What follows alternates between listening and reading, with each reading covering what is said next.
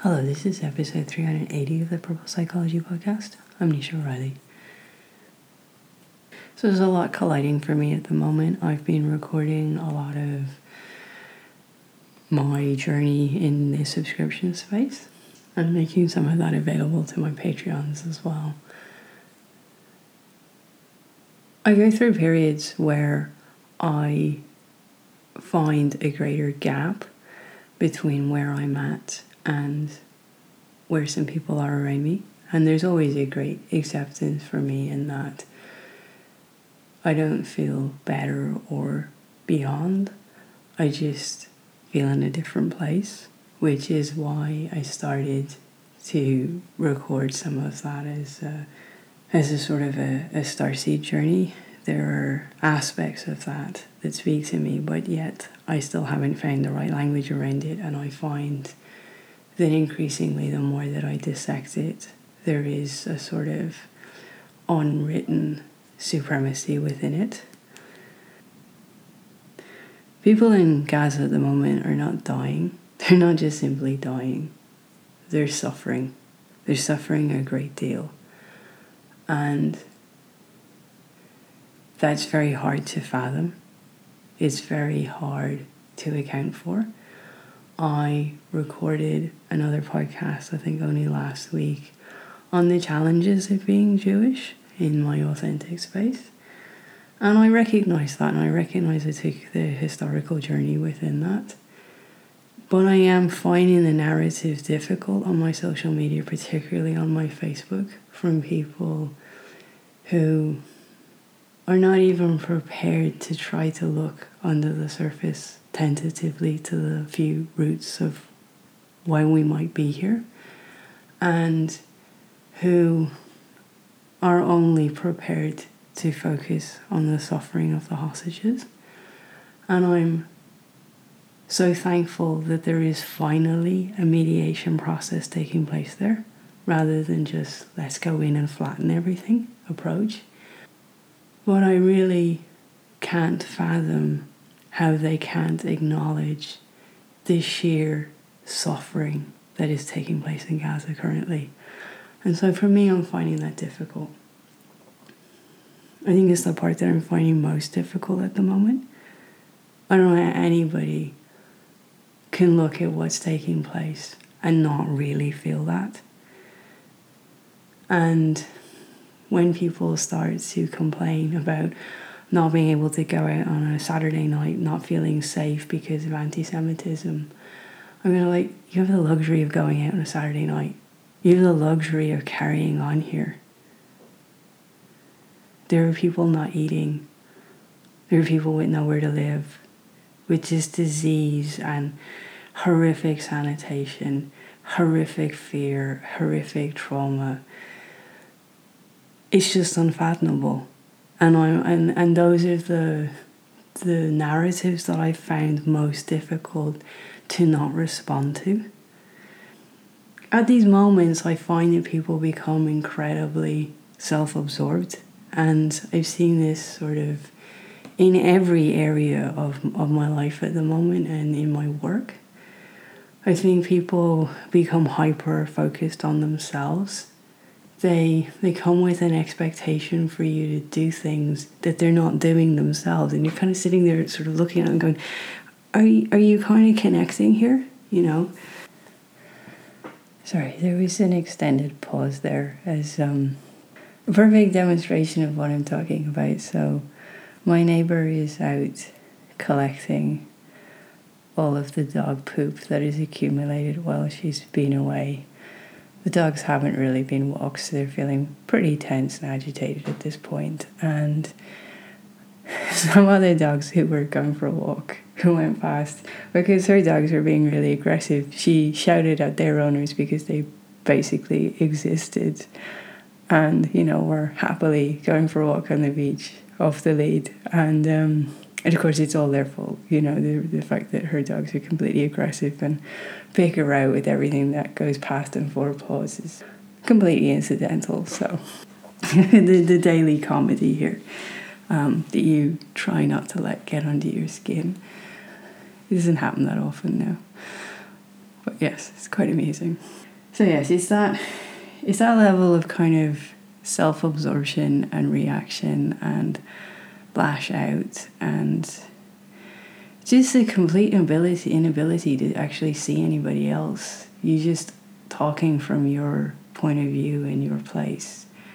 And then when you are in a place of distance from everything and you feel very disconnected from everybody, it kind of hurts even more to not be seen in whatever you're actually navigating with everybody else. I've found that quite difficult for the last 2 weeks in particular, as I revisit many of my own school experiences through people I'm working with, and then I go and sit in invisibility of that pain and those experiences that take place in school for people, and the degree of suffering and the extent of that beyond for your whole life in all of the places you go into and all of the places where people ridicule you for your lack of literacy. Like I'm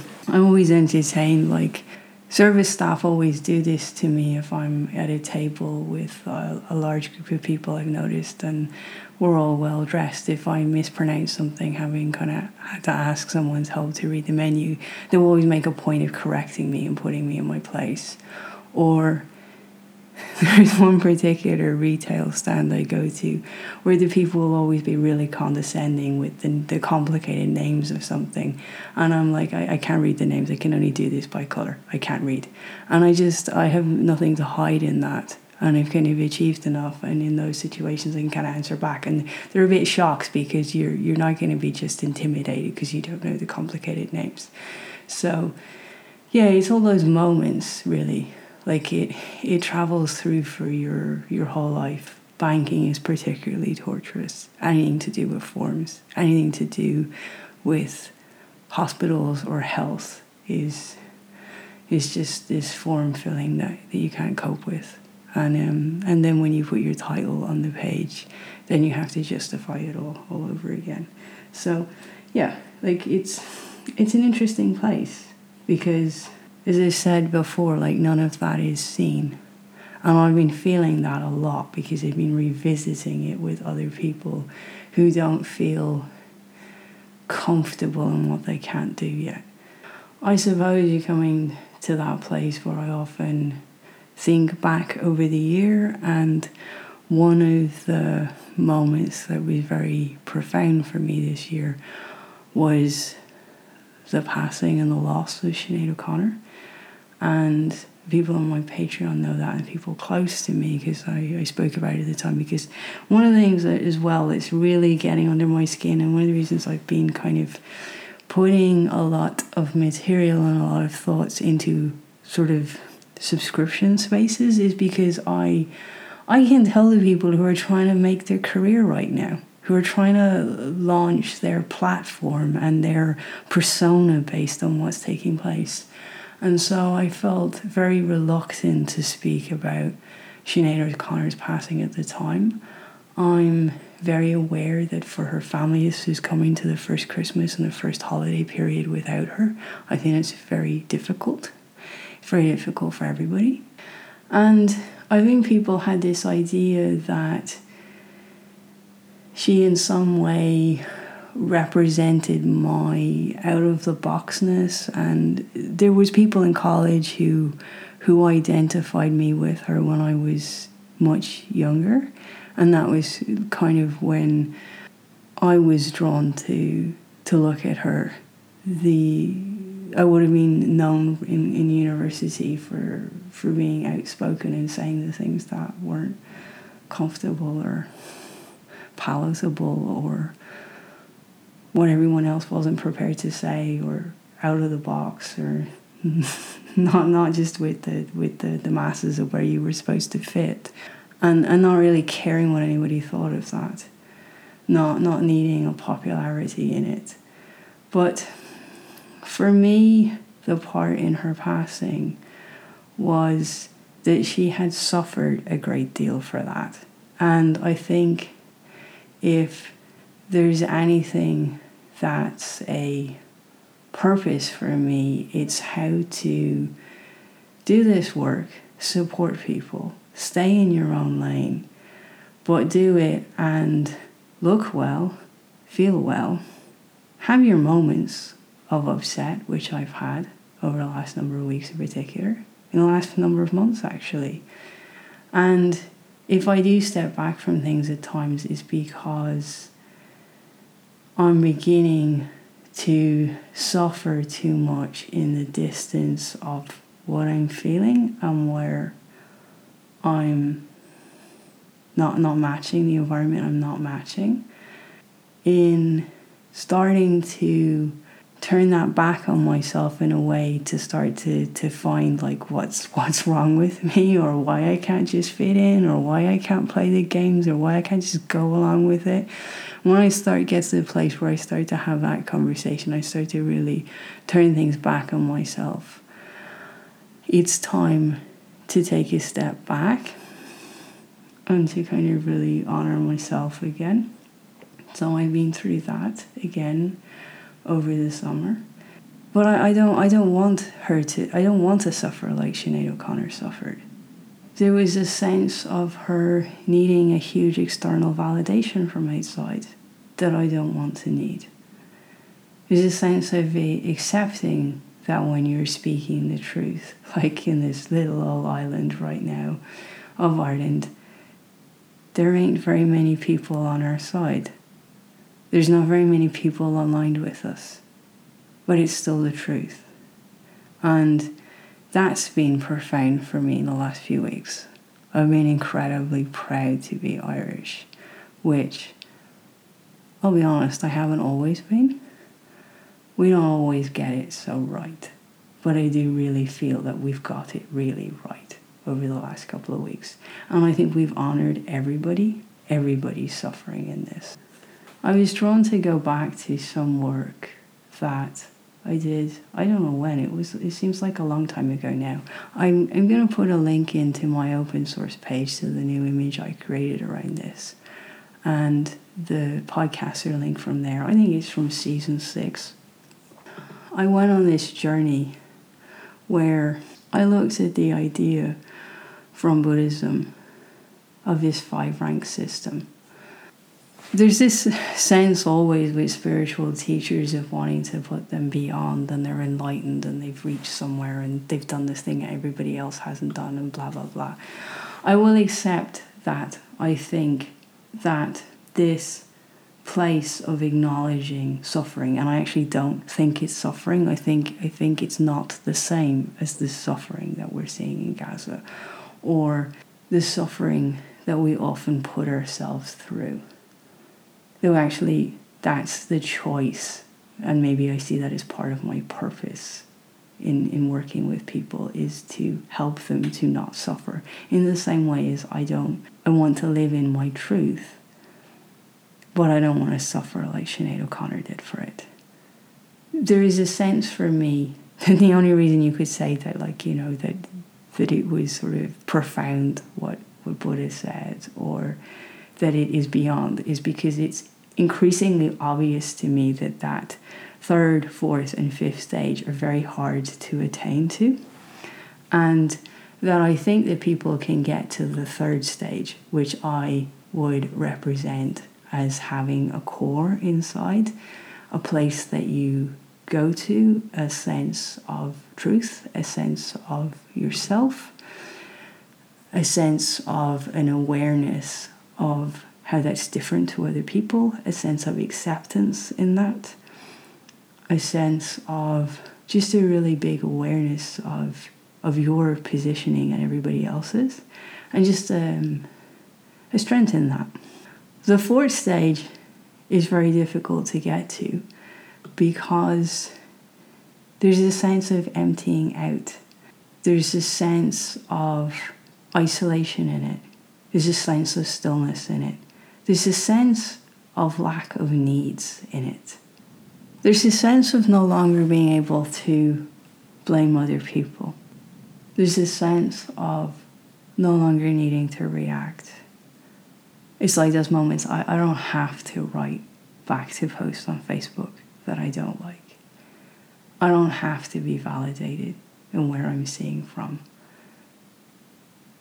I don't have to have attention or be acknowledged in that.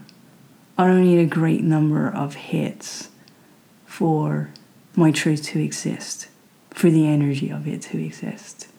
And I don't need to suffer in accepting that maybe there are less people for me to align with at that moment.